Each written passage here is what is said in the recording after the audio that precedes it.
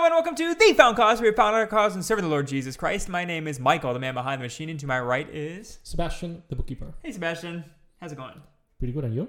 We had some delicious pulled pork, courtesy of my wife Petra. We got here late. Both me and Sebastian were enjoying a good video game briefly. But here's the deal.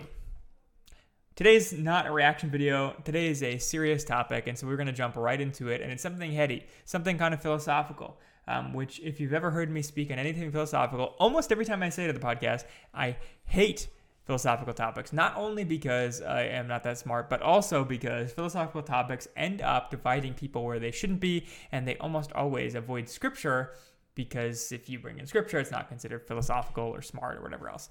We are not going to avoid scripture, but you will hear us give a lot of assertions here in the topic. Today's topic is this question. It's a big question. In fact, within our podcast, Theodore in particular, we had a big falling out briefly. If you saw him skip out of the podcast for like a good portion.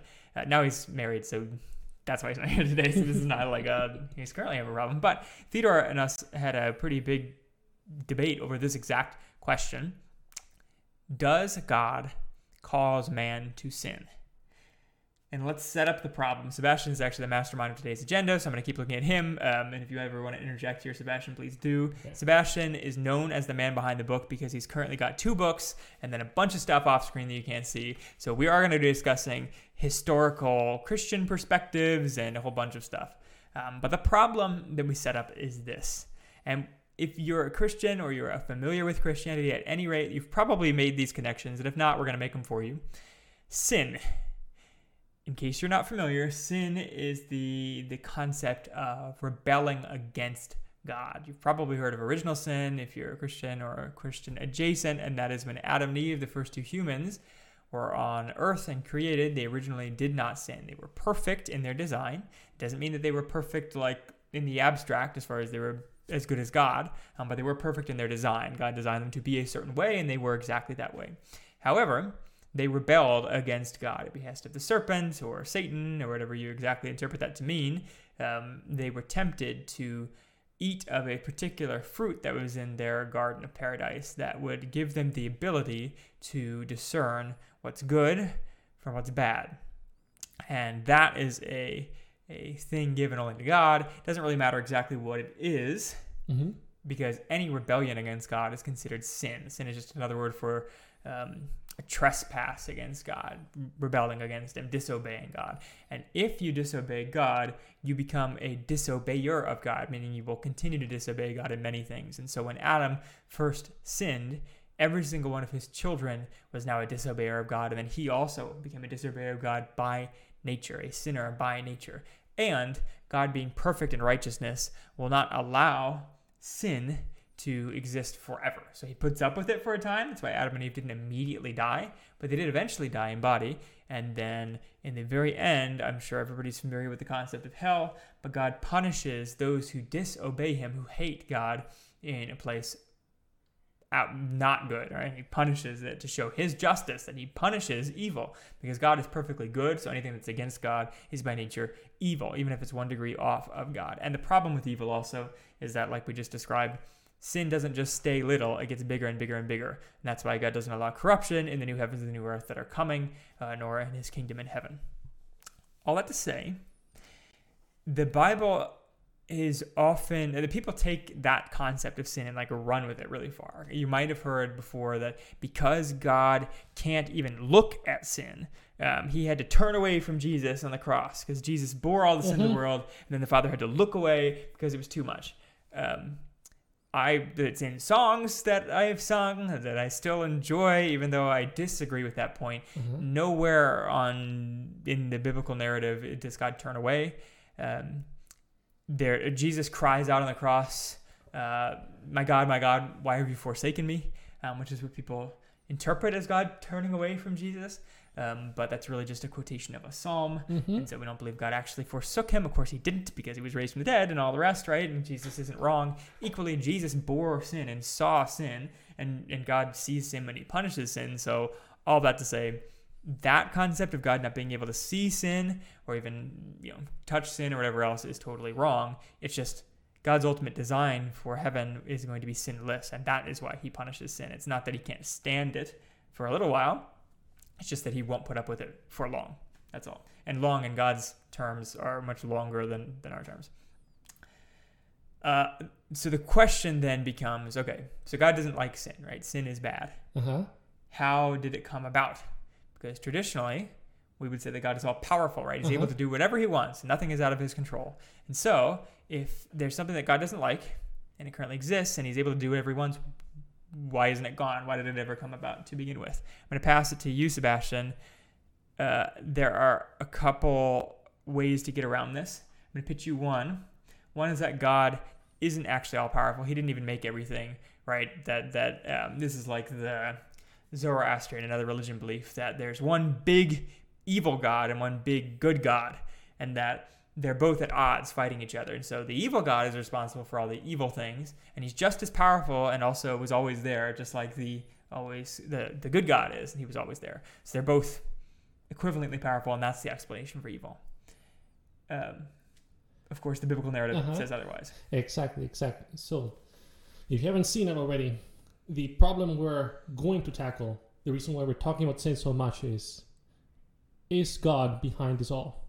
We're going to talk about different approaches here in how to answer that question. Is God the cause? Is he to blame for the evil that humans do? We describe what evil is. We are going to now touch quickly on Zoroastrianism. Actually, not Zoroastrianism, open-theism. Well, Jonathan just met a Zoroastrian recently. I was like, wow, I think this is the only one in existence. One of our mutual friends, Jonathan. Yeah, I didn't know there was any still remaining outside of India, but... Well, I'd say the first concept is really easily refuted. So before we get to open-theism, I'll just slam dunk Zoroastrianism.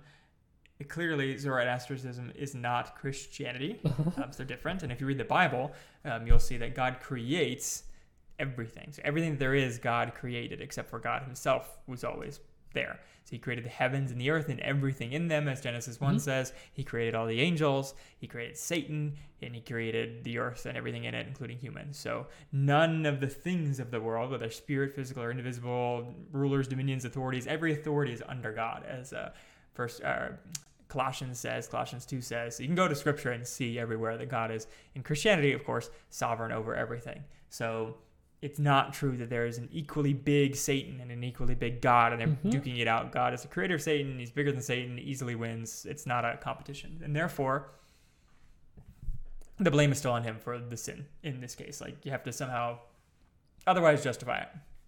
So then you go to this concept, what you were going ahead, Sebastian, and that is open-theism. What is open-theism, Sebastian? The idea that God does not, really comes down to God does not know the future. Why? Because humans are autonomous beings, and therefore God cannot control us, and thus cannot know the future. Right. That really is the ultimate core of open theism. And it is a very strange belief. I'll encounter it here in the US, for better or for worse. And this is my hope, as we're going to also talk about other systems, denominations within Christianity. My hope is that we can all hold hands here, Lutherans, Reformed, Roman Catholics, Orthodox, and all the range that you can find of traditional Christianity. We all reject this idea because Scripture is clear that God ordains all things. We can disagree on how he does it, but he clearly knows the future because he created time, right, and prophesies Christ. We all know Isaiah 53. We talked about how Christ was crucified and took upon himself the wrath of God. He was pierced for our iniquities, and he bore our transgressions. Actually, it's the other way around, but you get the point. All of that is prophecy. Therefore, God knows the future. So right off the bat, we can take out that position. Right. And that's, I think, if you encounter open theists or open theist kind of debates, they do get around God being responsible for evil because he didn't know what he was getting into. He thought, he's kind of a dumb God, he thought he was making perfect humans, and then, things got out of control, and now he's doing the best he can with what happened. And honestly, as much as it's a rare belief, officially, it's a pretty common, I think, understanding for Christians who just don't know any better, because they read the fall and they're like, oh, God didn't, that wasn't his plan because it's bad and God's not bad. So therefore, God didn't know that was going to happen. But if you take that to its logical extreme, like Sebastian just explained, you wouldn't be able to have prophecy, because if God doesn't know what's going to happen, if like the will of man is truly like independent of God and he doesn't know what mankind is going to do in the future, then he wouldn't be able to prophesy things like the death of Jesus or any of the prophecies in the Old Testament are new. So we know that God does prophesy, and therefore he must know the future, and therefore open theism is not true. Now, open theists have a couple different weird arguments. This isn't really an episode about open theism, but just needless to say, it's pretty well refuted in the Bible. And like Sebastian listed, even cults that we would reject as having the gospel anymore, like Eastern Orthodoxy or Roman Catholics, they are from a Christian tradition, and so therefore all regular Christian traditions reject open theism explicitly because of the problem we just said, that it rejects prophecy, it rejects the all-powerfulness of God, and therefore it's just wrong. So that is not a legitimate way around this problem of mankind sinning and God being good. Okay, so I think so far what we have is we have tossed out the idea God equal to Satan, as some people have that perception. It's 50-50. Yep. Out of the picture, because God is in charge of the universe, as Scripture reveals, and as I hope we all believe in Christianity, that God is all-powerful and is able to save. So, and he brings salvation alone. We have also rejected open theism, meaning God can know the future. He decrees the future. How he goes about it, we might disagree on, but just making sure we're all on the same page. And also, should we? I would say let's just throw Pelagianism out as well, meaning we don't have just to get it out there too, for Christians here, we don't have the inborn capacity to reach out to God on our own. All denominations, I would say, traditional denominations would disagree with that. We are fully reliant on God for our salvation. Meaning, it's kind of a semantics thing, but meaning that when Adam sinned and caused all mankind to be rebellious by nature, he did just that. He caused all mankind to be rebellious by nature. Pelagians, after a guy in the old pre-medieval times, Pelagianism says that mankind is born neutral and isn't rebellious by nature, and therefore can choose to perfectly obey God on his own. He doesn't require God to rescue him. All Christianity rejects that too, for many reasons. Most of the many scriptures you can cite that say that all mankind has fallen short, or all mankind has sinned because of Adam. So like Romans 3:21, for example, which says, for all have sinned and fell short of the glory of God. So just basic, straight refutation of Pelagianism there. If you are a biblical Christian, you reject all these things we've talked about so far. All right. So far, so good. This brings us to the big issue at hand. So the other ones are pretty tossed out of hand. There are communities that believe in open theism and Pelagianism and the equal powers theory, whatever, but usually they're not very well studied, or they're like fringe because they don't have very good arguments. This next one is not fringe. It's a pretty big faction. I would say it's the biggest faction in Christianity, bigger than what me and Sebastian hold to, and that is this concept of free will. And so, Sebastian, I'll leave it to you to explain exactly what they mean by free will. Sure. So, pretty much, essentially, with free will, humans have the capacity, assisted by the grace of God, this is particularly with salvation, to choose between good and evil.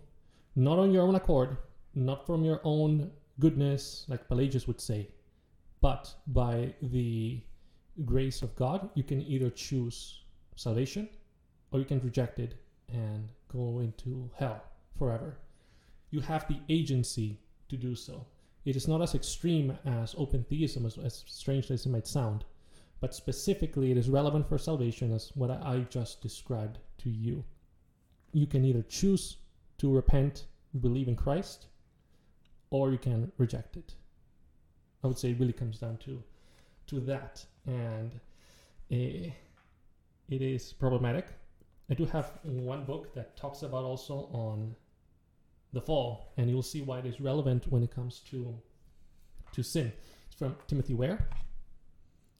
This is normally introduced to people that are converting to Orthodoxy. I would like to say I am not converting to Orthodoxy. Good. I was like, this is a good book to have. It's always recommended. So I was like, I want to know what the Orthodox believe. So let's go to the source. Timothy Ware, he is a bishop, an Anglican convert to Orthodoxy. He's pretty old now. I think he's still alive. Yeah, he's still alive. And he's English. He's not Russian, so it's easy to get his material. Yeah. And I do want to cite on the free will because it is a method that Orthodox and Catholics use to explain how man could choose to rebel against him. And also it applies to salvation, as I just touched on that. God gave Adam free will, the power to choose between good and evil, and it therefore rested with Adam either to accept the vocation set before him or to refuse it. He refused it. Instead of continuing along the path marked out for him by God, he turned aside and disobeyed God. Adam's fall consisted essentially in his disobedience of the will of God. He set up his own will against the divine will, and so by his own act, he separated himself from God. As a result, a new form of existence appeared on earth, that of disease and death. By turning away from God, who is immortality and life, humans put themselves in a state that was contrary to nature, and this unnatural condition led to an inevitable disintegration of their being and eventually to physical death. The consequences of Adam's disobedience extend to all his descendants. I mean, pretty standard afterwards in the end. And right off the bat, I do want to say that we have little to no information on the nature of Adam, so it's interesting to philosophize and discuss on that. But rather, the point of me citing this is that just as Adam had supposedly the free will to choose between good and evil, likewise we are in the same condition as Adam. Yes, we are sinful, clearly, as any person who holds to traditional free will would say, but we also have the capacity to choose between good and evil. Right. We can only be saved by the grace of God, but we can still choose between good and evil. So just to be clear, this is their position, not our Yes, position. we do not hold this. And the first reaction I have to this is it is just Pelagianism, the heresy we just talked about, one step removed. And that is Pelagians say that you have the ability to choose between right and wrong, to choose life. And the choose life line is from the Bible, right? But you had that from birth. And these free will people say you don't actually have it from birth. You have it for whatever moment God gives you. God gives you some moment in your life or a period of time or whatever where he enables your heart to suddenly be neutral again. So you're born evil because we all agree you're born evil, but then at some point God makes you neutral. And they say this because they assert that if mankind has free will, like we just described, like you just described Adam had, and therefore free will meaning it is their choice to do good and evil, not God's choice, then when they choose to do evil, it wasn't God's fault because it was them, not God. Okay, I understand that. However, so what this view tries to do, right, is tries to get around the problem of God not liking sin and being all-powerful and allowing sin, right? They say that God doesn't cause the sin, man caused the sin, and God gave man the free will. And therefore, when somebody goes and kills their neighbor, it's not God's fault, it's that guy's fault because that guy had free will to go and do this thing, this evil thing. A couple problems that atheists even point out, and Sebastian, you were even quoting a debate between I think, terrible apologist. I don't mean to just be shooting shots at fellow Christians, but some Christians should stop. Frank Turek is a Christian who I do not believe is a very good apologist and just does not use biblical terminology, a very philosophical guy, kind of like William Lane Craig. I think he should just stop. Yes, God uses imperfect sticks all the time to call people to Christ. I'm sure there's people that have actually come to Christ from Frank Turek, but I don't like him as an apologist. And he was battling some atheists, you know better than me, and the atheists called him on the problem of evil. Yes, and actually my hope is any atheist watching is like, this is a pretty big problem with the idea of free will. Yes, Frank Turek said in this debate, I forget exactly the name of the atheist at this moment, but if you look up Frank Turek debate, you can find it on YouTube easily. Frank Turek asserted, God gave us free will, and therefore we cause sin. Well, the atheists notice, wait, who gave man free will then? Oh yeah, God. So God is still the person behind the sin, in the atheist asserts. Right. And Frank Turek was tried to respond, but didn't really know how to respond at that point. And that is a very fair question, because all you're doing is you're just taking a step back to the inevitable, dilemma that we're trying to tackle here. Right. That is God the one who is behind the sin, who has the cause, who is blameworthy for the sin? Free will, all it does is you just delay by a few seconds the ultimate conclusion that the getting at the problem. Right, because again, just to make sure you follow the logic, if God is, we all agree, like Frank Turek and others that believe in the free will theory, they believe that God is all-powerful and all-knowing, so he knows the future. So when he gave man free will, he knew that mankind would sin and rebel and do the evil things, and therefore he could have not given man free will and avoided them doing the evil things or stopped them or whatever else, but he didn't, and therefore he is the ultimate cause of evil because the people do the evil things, and God made them and gave them the propensity and gave them their natures and set up things in a way that they did end up doing the evil. And so free will doesn't really get around this same problem of evil, and that is that God is allowing evil and God is not evil. So, and I'd say the other person, so there's that problem, right? It doesn't really accomplish what it's trying to do. And this is the way that people defend the free will argument. They say that God is still good in these scenarios because he actually desires free will more than righteous behavior, righteous things happening. And they'll say, right, for love to be love, it has to be free, and it's not real love if it's not freely given, and whatever else, blah, blah, blah. I mean, it's sounds, I guess, flowery. It's just not biblical. I have a question. Mm-hmm. Says who? Right. Well, it's not biblical. Like, none of this is found in the Bible. Fine. Put it in the comments if you have a section of the Bible that's talks flowerily about how much God loves free will, or that how love has to be free to be real.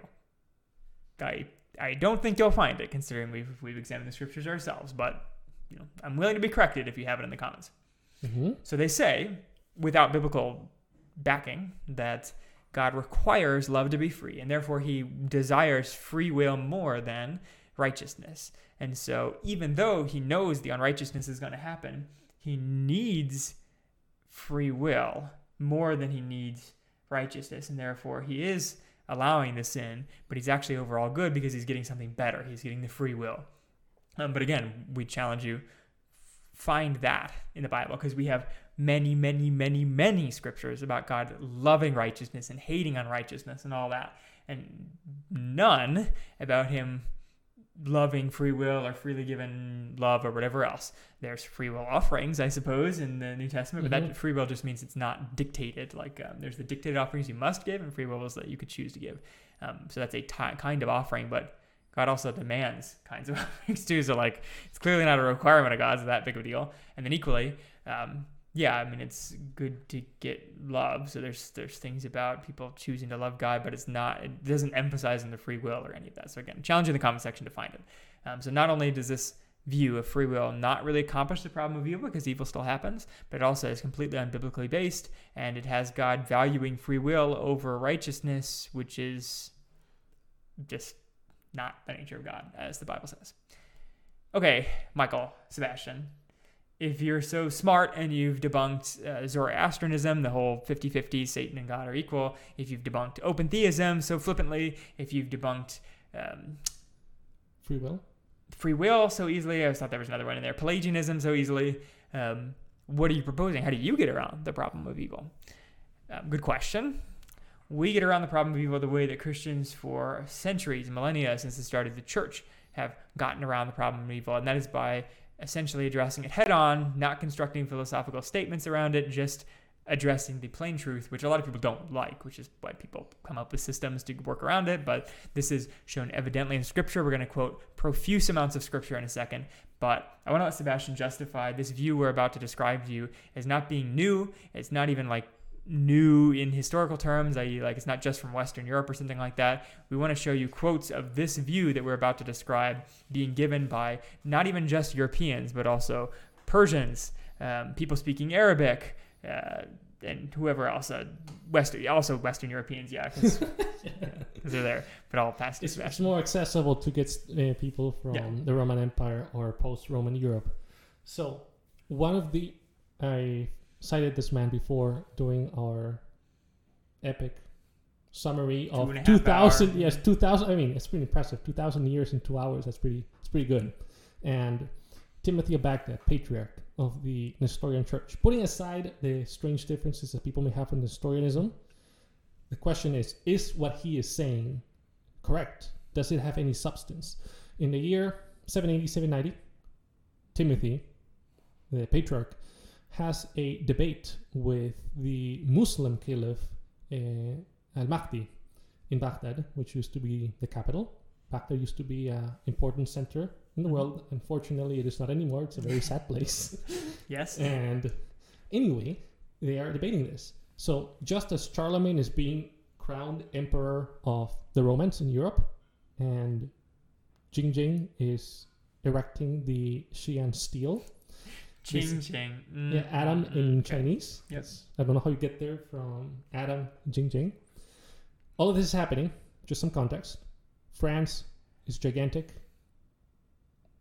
And China is thriving with its Christianity. Actually, and it's going to explode soon after. And in Baghdad, this debate is going on between in this case, a representative of Christianity and a living descendant of Muhammad, because the caliph was a descendant of Muhammad, so embodying Islam.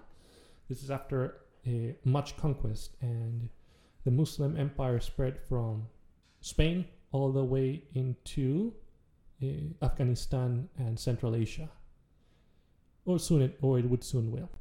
So during this conversation, the patriarch asked the caliph, as they're talking about the will, the nature of the will, who is stronger? Is God stronger, or did the Jews thwart God's plan when they killed Jesus? I was like, wow, this is actually exactly what comes up when we talk about free will. Right? Yeah, free will to atheists and whatnot. So was God surprised that God says, like, oh no, they killed my son. What am I going to do now? Well, the patriarch asked this. Now, regarding the nature of Adam and the plan of God versus the intention of man. Did God wish Adam to go out of paradise or not? If he wished to drive him out of paradise, why would Satan be blamed, who simply helped to do the will of God in his driving Adam from paradise? On the other hand, if God did not wish Adam to go out of paradise, how is it that the will of God became weak and was overcome, while the will of Satan became strong and prevailed? How can he be God if his will has been completely overcome? The fact that Satan and Adam sinned against the will of God does not affect the divinity of God and does not show him to be weak and deficient. And the fact that God had willed Satan to fall from heaven and Adam to go out of paradise does not absolve Satan and Adam from blame and censure.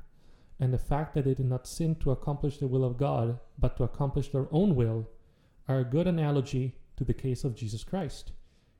He should not indeed be precluded from being God, nor should he be rendered weak and deficient in strength by the fact that the Jews sinned, but not by his will, and that in their insolence they crucified him, and the fact that the Christ wished to be crucified and die for the life, resurrection, and salvation of all, should not exempt the Jews from hell and curse. In an analogy, in more simple terms, he says he later compares it to Mahdi, the caliph. O caliph, if you wish to tear down one of your houses and I'm paraphrasing, some hooligan comes and burns it down, are you going to thank the man for burning down your house, or are you going to punish him? Yeah, I'm going to make sure he suffers a lot, says the caliph. Well, exactly. your intention to tear down the house and the intention of the man burning down your house are very different. Yes, same action. Mm-hmm. The house was destroyed that you wanted to get rid of, but the intention was very different. Likewise, as you can see here, he applies this analogy to the situation between sin and God. Where you see the most wicked thing done in history, the crucifixion, the murder of the only innocent human, also God, alive at the time, Jesus Christ. God had an intention. He had the intention to be crucified to atone for our sins. And the Jews, they crucified him, but their intention was, we hate this guy, let's get rid of him. Right. Same action, two different intentions. You see how it is sin to murder, yet God used sin to accomplish the salvation of all who repent and believe in him. Yes, and I think key here, so just so you understand the argument, we are saying that just like we established in the very beginning and all Christians believe, God is indeed all-powerful. He controls all things. So when people sin, we are facing the problem of sin head-on. We're saying, yes, God knew and planned for man to sin. When he created Adam in the very beginning, he planned for Adam to fall. When Satan rebelled, he planned for Satan to rebel. None of this took God by surprise. And so he knows the sins that happens and fully embraces the fact that they're happening to accomplish things. So he's not acting behind after the fact, right? He's not behind the eight ball thinking, okay, if Adam's going to sin because I gave him free will, then I better concoct a huge plan to deal with that and eventually have the redemption of mankind. No, God, Jesus Christ, is described as the lamb slain before the foundation of the world. He was always planned to be the redeemer of mankind. And therefore, God was always planning for Adam to sin, and God's plans always prevail. So that means, you could say, that the people that sin aren't really sinning at all, because isn't sinning rebelling against God? And if that was God's plan for them to rebel, then they really are obeying God when they rebel, because he needed them to rebel for his plan to work. And therefore, you can't blame them. Which is what the Caliph is saying. Which is what the Caliph is saying. So, you hear the justification from this guy, Timothy, in Baghdad. He says, you can still blame the one who sins because they didn't sin to appease God. The heart behind their rebellion against God wasn't to obey God in sinning. Their heart was to do evil, right? The heart of those who killed Jesus was not to slay the lamb and then therefore redeem the world. Their heart was to kill God's chosen one and destroy him from the face of the planet. And same with Adam. His heart was not to enact this grand story of redemption. Oh, yes, Lord, I will suffer the punishment. His plan was to become like God and to follow his wife and becoming like God. So you can still punish the evil while saying that God planned it from the beginning, was sovereign over it, and actually ordained these evil things to happen. And then what this might cause you to do, and this is where we're just going to go straight to Scripture, I think, unless you want to go to God's Talk before I do that. I do. Okay, go to God's Talk. This is another quotation. Just another show that this view, what we're describing right now, is not a novelty. It's not just something that we cooked up. It's not even something that the church cooked up 500 years ago. It's something that the church had for millennia. This is also around this time period, actually a little bit later, late 800s. Again, very important time in Christian history. Gottschalk of Orbe, a Saxon man, Carolingian Empire, a little bit after Charlemagne. He cites St. Augustine, actually. It is omnipotent God himself who prepares the will so that we will, and who completes by working with us what he begins by working. For in beginning he works so that we will, who works with those who will in bringing the work to completion. On account of this, the apostle says, I am sure that he who produces the good work in you will bring it to completion for the day of Jesus Christ. He, therefore, works without us so that we will. But when we will, and will so that we act, he works with us. But without his working, so that we will, or without his working with us when we will. We can do nothing toward the good works of piety. What is this getting at? God is behind all the works in human nature. I cite this to explain that it has been actually more traditional to believe that God is behind all works. He is behind all the good that we do as Christians, as believers. So he established that here by citing Augustine, that he is the one who brings salvation. He is behind all the good works, and we carry them out. And at the same time, for those who are not redeemed by God and don't have the Spirit working in them, again, the work of God, making us will to do good. For those who are not saved, he says, but the salvation concerning them is also said, but the salvation of the righteous comes from the Lord. Although to the contrary, it says, concerning the reprobate, salvation is far from sinners. And for this reason, none of them is, of course, saved with eternal salvation, but absolutely only the elect people, to those to whose lot he, of course, belongs, about whom the Lord says, he who believes and is baptized will be saved, and he who perseveres to the end will be saved. You remember that I said, determined and distinguished somewhere more clearly than daylight, as I think, how much these two kinds of salvation differ, that is, with the apostle also helping us here in saying, the Lord will set me free from every evil deed and will save me in this heavenly kingdom, in which it is certainly clear that no reprobate is going to be saved. He's talking about, obviously contrasting the idea of free will, that you can save yourself by repenting on your own, of course by the aid of Christ, but then you can also lose your salvation. That's one kind. And then there's also another kind of salvation in which God fully is giving salvation to his elect. For God saves by this salvation those upon whom he has mercy in his great goodness, not those whom he hardens with no iniquity. He nonetheless does both by his equally pious and just will, and by his most omnipotent power. For the apostle does not say, he has mercy on whom he wills and hardens whom he does not will, but he has mercy on whom he wills and hardens whom he wills. Hence those who want the word of the apostle, God wills all men to be saved, to be understood in general, both for the elect and for the reprobate. But he saves the elect because they themselves will to be saved, and on the contrary, he does not save the reprobate because they do not will to be. Can most easily be refuted by one syllable, by which is said, he hardens whom he wills. For God truly by no means willed to save with eternal salvation those whom he on that account, as scripture testifies, justly hardens because he wills, not because he does not will. Here, let them wake up if they can, and thus far have not been afraid to believe this, and are also not afraid even now. So he's got to work on his writing. Got yes. kind of circular there, but yes, that's the fashion in Spanish. You're supposed to write that way too, so I don't mind.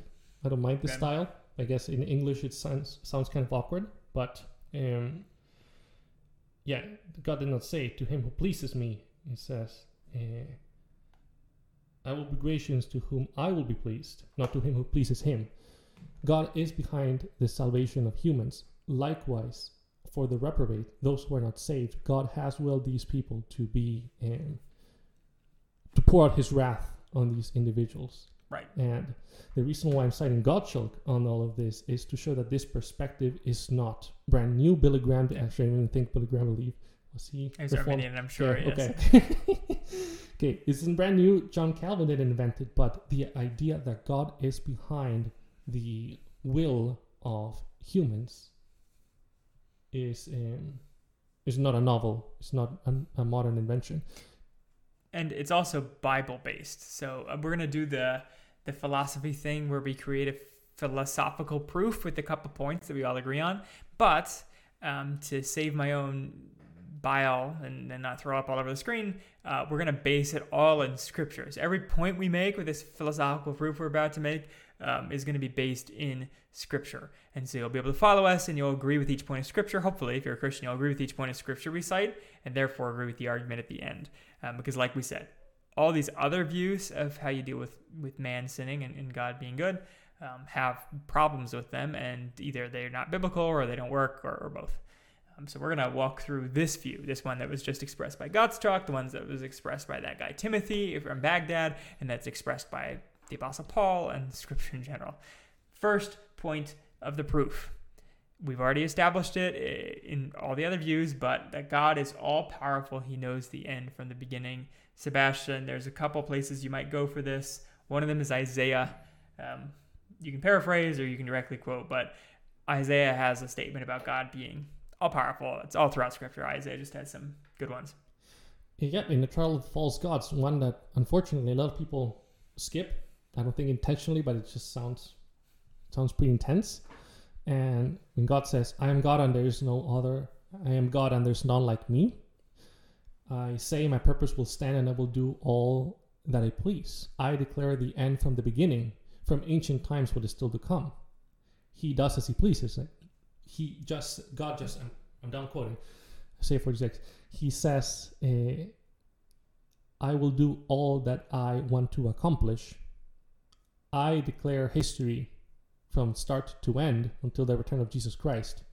He is in charge of time. He is in charge of events, every single event in human history. Why? Because he invented time. He created it. He also has decreed. He has spoken all the things that are going to happen. Nebuchadnezzar noticed this as he was grazing like a happy cattle, and then this is out of Daniel, yeah. From Daniel, yeah.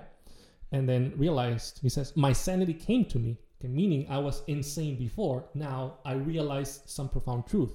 I wonder what this truth is. He looked up to heavens, praised God for quite a bit, and then he says, the Lord, paraphrasing, does as he pleases in the heavens above and the earth below. No one can word of his hand and ask him, what have you done? Meaning, God does as he's just said, as he pleases. Whatever God wants to accomplish, he will accomplish. As he said in Isaiah, I will do all that I please.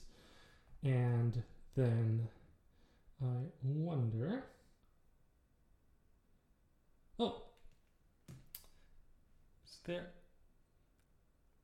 I think that was it. That was it, yeah. That was whatever. It. So we're establishing point number one. We already agreed that all the Christians agree with this point anyways, and that is that God is all-powerful. Again, just a refutation of the open theist. So we know that God is indeed all-powerful. He knows the future, and therefore the problem of sin is set up, right? God is all-powerful, and he hates sin. I'm not even going to prove that he hates sin. That's just another inherent proof here that God hates sin. We all know that God hates sin. That's the definition of sin. So God is all-powerful. He knows the end from the beginning, and he hates sin. Establish it with Scripture. 2, we cannot blame God for sin. I'm going to quote one place here, but I think we know that God is good, and that's said throughout Scripture, and sin is bad. It's the nature of disobeying God, disobeying what is good. And therefore, we cannot say that God sins or that God is bad, which is the problem we're trying to avoid here. And we know this, again, from that logical conclusion, but also, here's James 1. When tempted, no one should say, God is tempting me, for God cannot be tempted by evil, nor does he tempt anyone. But each person is tempted when they are dragged away by their own evil desire and enticed. Then after desire has conceived, it gives birth to sin, and sin, when it is fully grown, gives birth to death. So here we have James explicitly telling us, so we can conclude that we can't blame God, but here's James explicitly saying that when you're tempted, you cannot say that God is tempting you, because God cannot be tempted by evil, nor does he tempt anyone. So we've got God is all powerful. He's not tempting anyone. He's not the one to sin. We can't blame him for sin. The people, and James gives part of our proof here away, but that each person is tempted when they are dragged away by their own desires. Okay, so we've got God is all powerful. He can't be blamed for sin. Sin exists, right? Romans 3:21, all have sinned and fall short of the glory of God. Sin clearly exists. And we know that God is well aware of this sin. In fact, there's some scenarios where God explicitly ordains the sin. Just buffeting the point number one here is Job, the beginning of Job. The Lord is sitting up in heaven, and he says, the Lord said to Satan, "Where have you come from?" Satan answers the Lord, "From roaming throughout the earth," going back and forth on it. Again, this is a direct quote from Scripture. Notice here also that Satan is in the presence of the Lord. Satan, clearly an evil thing.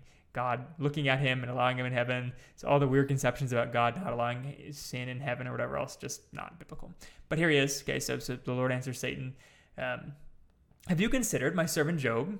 There is no one on earth like him. He is blameless and upright, a man who fears God and shuns evil." So here's the Lord clearly tempting Satan, not to do evil, but just goading Satan into doing evil himself. So God is not tempting Satan to evil, but he does know that Satan is about to propose evil when he goads him by saying that Job is so good.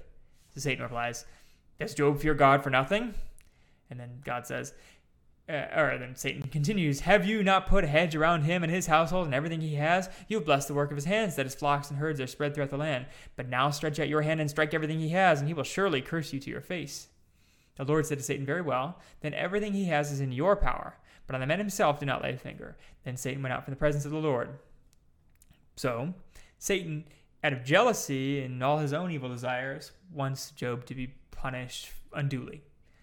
And God, entirely sovereign over the situation, allows Satan, gives Satan authority over Job for that moment and says, okay, you go and do evil to Job. Go do it, right? God has his purposes, and clear here he is ordaining explicitly, like we don't have to make any weird arguments, he's explicitly ordaining evil. However, he's not the one doing evil, and we know from James and the rest of the logical conclusions here that we can't blame the evil on God here, even though he's expressly ordaining evil. So we can't avoid the fact that God is expressly ordaining evil. He's all-powerful. Here's an example of him ordaining evil, yet he is not the evil one. We can conclude here that the agent of evil, Satan in this case, his desires for evil, he's the one to blame. So yes, God is the cause of the evil happening, ultimately, you could say, but you can't blame God for the evil. And therefore, you must blame Satan for his evil desire. God's desire here is for good. We know how Job ends. Job ends up being blessed. We're all the better for it. God's desire is actually good in his goading of Satan to do evil. Similarly, I'll be shorter on this one. 1 Kings 22, prophet is talking about God in his throne room goading one of the kings to go and make a mistake and die. Here it is. Micaiah continued, "Therefore, hear the word of the Lord. I saw the Lord sitting on his throne, and all the host of heaven was standing with him on his right and on his left. And the Lord said, who will entice Ahab to march up and fall at Ramoth-Gilead? And one suggested this, and another that. Then a spirit came forward, stood before the Lord, and said, I will entice him. By what means? Asked the Lord. And he replied, I will go out to be a lying spirit in the mouths of all his prophets. You will surely entice him and prevail, said the Lord. Go and do it. So you see, the Lord has put a lying spirit in the mouths of all these prophets of yours, and the Lord has pronounced disaster against you." So notice two things here. One, again, God expressly ordaining this thing, right? All spirits have to ask for permission, so God is clearly all-powerful. Two, there's some evil spirit. We know that lying, deceiving is evil. And yet, here they are before the Lord's presence, and one of them suggests, I'll go lie and deceive Ahab, King Ahab, so that he goes and makes this mistake, attacks this town, Ramoth-Gilead, and dies.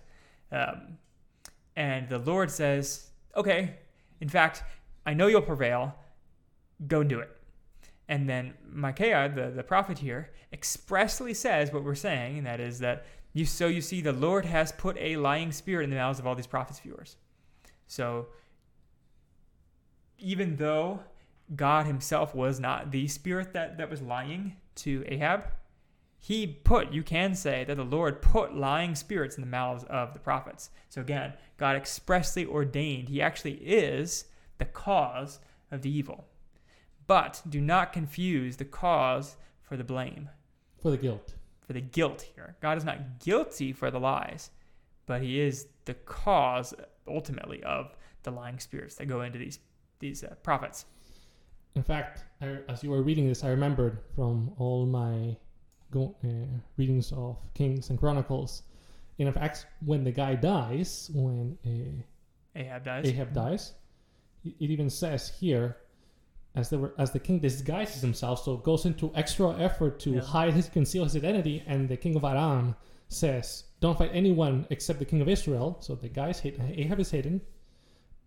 However, a certain man drew his bow without taking special aim, randomly, and he struck the king of Israel between the joints of his armor.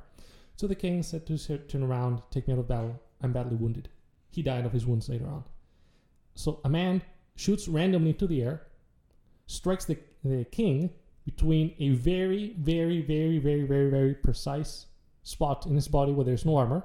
Again, they had a lot of armor back then, not just some cloth or leather armor that you see in some movies that are pretty well protected, especially the king, and between the joints of his armor, and then he died later on.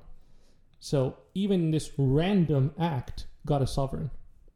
He accomplished the death of Ahab by a random act, quote unquote, from this random soldier too. Yep. Just a quick aside, but I thought it was very fascinating. So we've all established, again, remind you from Scripture, that God is all-powerful, that he is not to blame for sin, and that he clearly ordains sin. So we're confronting the problem head on here, that God is sovereign over sin. He actually ordains it. He's the one that prescribes it to evil people, that he's the one that he makes people with evil desires, right? Now, he isn't the one with the evil desires, but he makes ones with evil desires. And some would point to God and say, would blame him, right? They would disobey James 1 and say, God is the one tempting here. He is the one that lies. So even though he's not the lying spirit, and he's not the one that tempted Ahab in this way, or he's not the one that punished Job, ultimately he's the one that allowed Satan to punish Job. Ultimately he's the one that sent the lying spirits. And so therefore, he's to blame. He's the evil one. Well, we know again from James 1, from the rest of Scripture, you can't actually blame God for that because he's not actually the one that did it. He is good. His intentions are good. The intentions of those doing the evil are evil, and therefore the blame goes on the evil ones, not God. So you might not like that. A lot of people don't like that because they are angry about evil events. They're angry that their parents, their children, they themselves are sick or dying, or they're angry at something in their life, or they're angry that other people have been hurt, and so they want to blame something, and they can't blame God, even though they know that God ultimately is in charge of everything, and therefore they concoct conclusions where God couldn't help it or has some better plan, whatever else. God, we know, does have good plans for those who love him, for those called according to his purpose, as Romans 8:28 would say. But here's the ultimate conclusion. We're going to conclude this, but more than just us, Scripture concludes this in Romans 9, and we actually already heard God's quote it.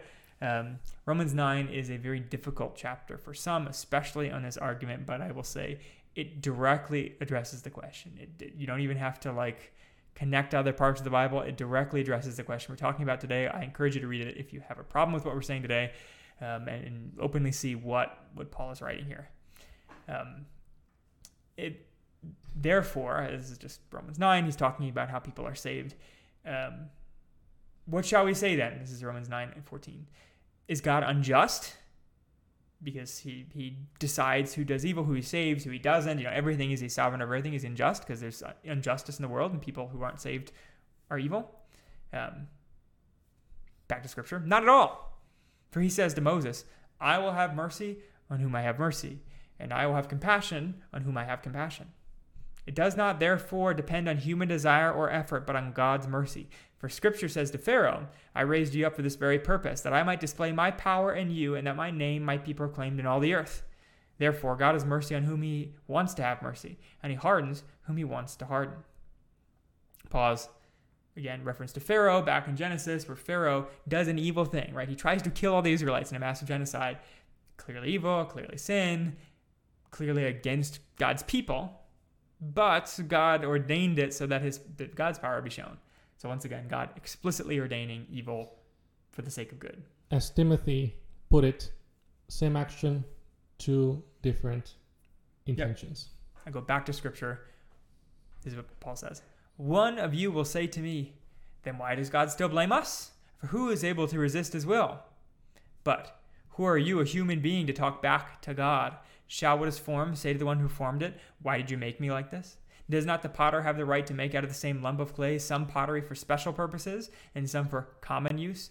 What if God, although choosing to show his wrath and make his power known, bore with great patience objects of his wrath, prepared for destruction? What if he did this to make the riches of his glory known to the objects of his mercy, whom he prepared in advance for glory, even us, whom he also called, not only from the Jews, but also from the Gentiles? And he goes on.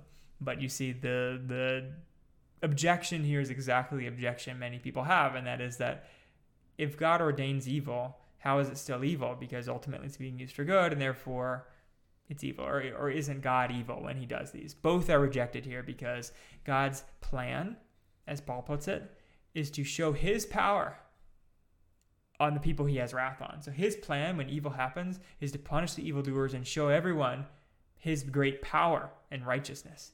The justice. And therefore that's a good thing. Ultimately, you might not think that's a good thing, but it is good, and God defines it as good, so it is good.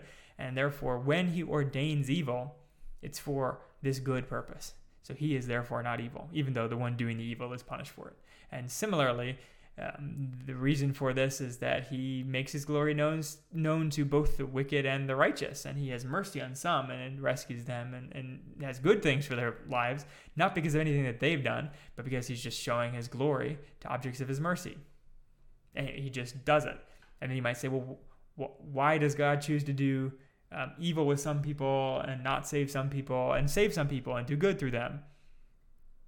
and Paul doesn't give you some grand, exact explanation. He just says, God does what he wants to people, right? He mercies who he has mercy on, and he has compassion on who he has compassion on, and he has the right to make some lumps of clay good and some lumps of clay bad. And so that is our final conclusion today, straight from Scripture. That is that does God cause man to sin? Yes, and he's still good. And is not blamed by the sin. So you might be thinking, you might be going through some terrible situation in your life. You might be saying, why would God allow this to happen to me?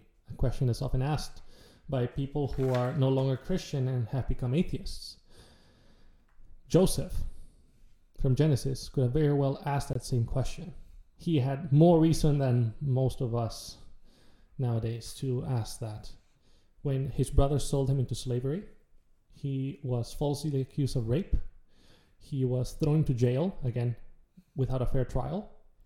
He probably lived in a very unpleasant state for many, many, many years in jail. He was forgotten about in jail. Mm-hmm. And that too. Add insult to injury. And then, out of nowhere, of course, by the will of God, he is recognized by the Pharaoh and appointed to a very important and prestigious position in Egypt many, many years later after being sold into slavery. He says this, again, from Scripture, from Genesis. I probably should tattoo it in my chest or somewhere, the verse. But he even explains to his brothers when he reveals himself, yes, well, you sold me into slavery. God did this for good, so that we might all be saved. The people of Israel might be saved. So what he's saying is, you meant it for evil, my brothers. You wanted to get rid of me. God used that to many years in the future in a way that I wouldn't, who in their right mind would think, okay, I'm getting sold into slavery right now. I will be vizier of Egypt 20 years. Right. No one in their right mind would think that. But God did. And he used all these events, not of course to shape Joseph in his character, because he was always faithful and turning to God in his suffering. And ultimately, God utilized this event, not a reaction, not as someone's like, oh crap, they sold Joseph. I guess I'm going to have to fight my way through this and see how I can position him around. No. All of this planned by God, he says so himself, so that when there will be famine, many, many years later, the Jews would not starve to death and become extinct, and rather be brought to Egypt. And then, of course, here we have Pharaoh. Many years later, hundreds of years later, in Egypt, the Egyptians oppress the Jews. Did God not know that would happen? Well, clearly he did. He also planned to put this specific Pharaoh. And at this time, I forget the name of the Pharaoh, actually. There are many. They just give a name. Okay, yeah. No, there are many. I was saying I have my own hypothesis, but I'm not gonna. Yeah, I'm not gonna do that right now. God planned for all these events. Likewise, for every single one of our lives, God has planned the beginning and the end. As we've said even on our other episode, like he shaped us in the womb of our mothers. Surely we're sinful from birth. Yes, he has numbered our days. God is fully in control. Nothing surprises him. Whatever trial you and I may be going through right now, he is fully 100% aware of that. Not only he's aware of it, he has decreed it to happen. Right. So now you are left with the option of, are you going to shake your fist at him and think that he has bad intentions towards you, or are you going to listen, or actually more like read what he has said and realize that all of my intention, God, all of his intentions are good for those who repent and love him, and that who he loves, actually, for those who love God. In Romans also. So he is more than happy to extend grace on rebellious people, because we all know we fall short from the glory of God, as we have established from the beginning. Therefore, we must repent, trust in the only vessel who bore our sins, who bore our iniquities on the cross, who suffered unjustly under the hands of angry sinners, Jesus Christ. And through him alone, not our cooperation, not our works, can we have peace and live with the Redeemer God for eternity. Yep. And so not only is it a biblical position, it's also so much better when you know that every single bit of suffering that happens to the earth is not wasted. It either shows God's great justice when sinners are destroyed, or your own suffering or the suffering of other believers that you know is used for their good too.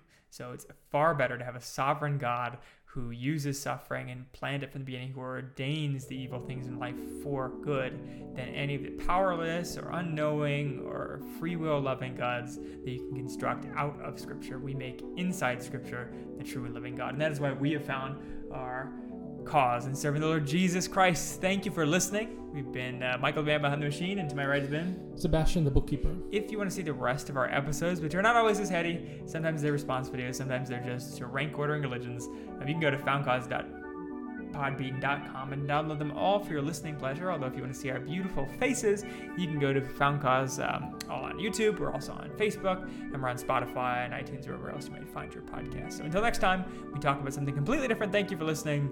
Bye-bye. Bye.